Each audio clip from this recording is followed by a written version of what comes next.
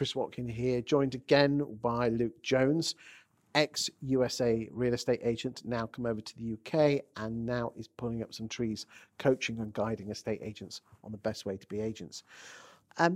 Why are estate agents so bad at getting decent fees in the UK? Talk to me.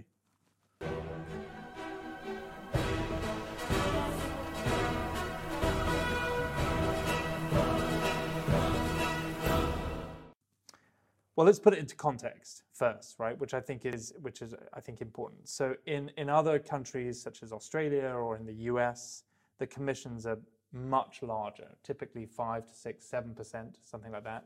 And over there, they are, again, we talked about this in another video, they're highly skilled, highly paid fiduciaries where the vendors have no issue about paying those fees because they see value. I think that over here, it's a race to the bottom because the mindset of the agent is that they don't bring any real value. They just think of themselves as transactional agents. So they go into it with this kind of like, I've got to make it as cheap as possible because the client doesn't want to pay my high fee. So I think mindset's everything, really. I think what is very interesting is that there was 2 reports, one of over 10,000 vendors and one of over 1,000 vendors, in December 2021, and both, it might have been the autumn, but splitting hairs.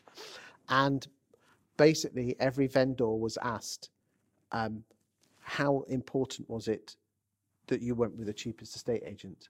And both reports came in at 17%. Interesting. And then just to cover it, they then asked, because some people say, well, of course it's going to be the cheapy agents. They were then given 10 10 options, 10 things that made you choose your estate agent. And they wanted to pick the 5 highest and then put them in order. And again, 15, 16, 17%. Wow. Okay. I think what's really interesting is that actually right now there's a massive flight to quality. People want the best, right? And they want it fastest. Amazon thing, it's like they just want the best. But they also don't want to overpay. And they also want to feel as if there's value. Now, I think that it's about value, it's not about price. And I think that people will pay for value. So if you can show the value, you've got to I don't think the there fee you go. becomes the issue. And that comes the point, is that most estate agents won't spend 3 or 4 days going through every property they've sold, working out the pound per square foot and then working out what their competitors have done. Well, that's right. But if you can't prove the worth, how can you show worth? That's right. And crucially, the word is show, right? So you want to be able to go into any situation, and really it's why, the elevator pitch, which comes from the Hollywood days, right? Where you had like 30 seconds to wow someone and you had to tell this story and connect with them, but then show them the vision. So you've got to be able to show people why you're worth it, Does that come down to training and coaching that are much better in America and Australia compared to the UK?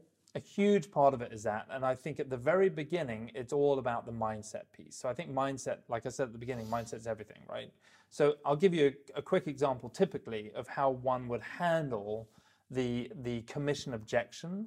And ultimately, you would go in and say, look, what I'm more interested in, we'll talk about commission, but what I'm more interested in is ensuring that you get the highest possible price for your property from the most qualified buyer in the time frame that suits you.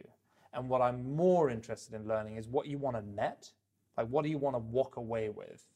And then I might even ask a question like, what are you going to do with the proceeds from the sale? What do you want to buy? And all this stuff. So that then you really understand what they want.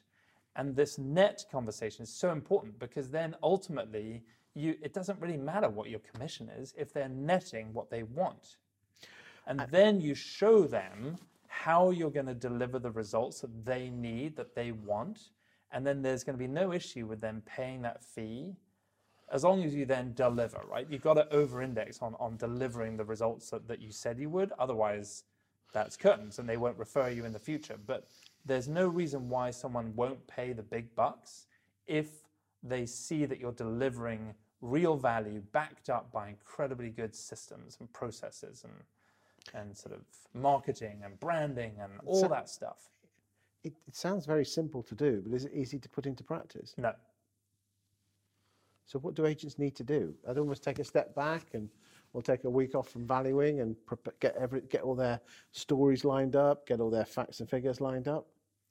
I think an agent really needs to take a hard, long look at like what their goals are and what they want to achieve from this business. And are they in it for the quick buck, or do they want to be in it for the long run? And then if they choose to be in it for the long run, they can choose to implement strategies that are really going to get them the higher fee down the line. And it could be as simple as literally role playing and scripting and dialogue practice every day, or it could be something a bit bigger, which is actually choosing to go out of that employer and building your own business, for example. So, boys and girls, the fact that you can't get the higher fees is all to do with your mindset, proving your worth, showing your worth, telling a great story.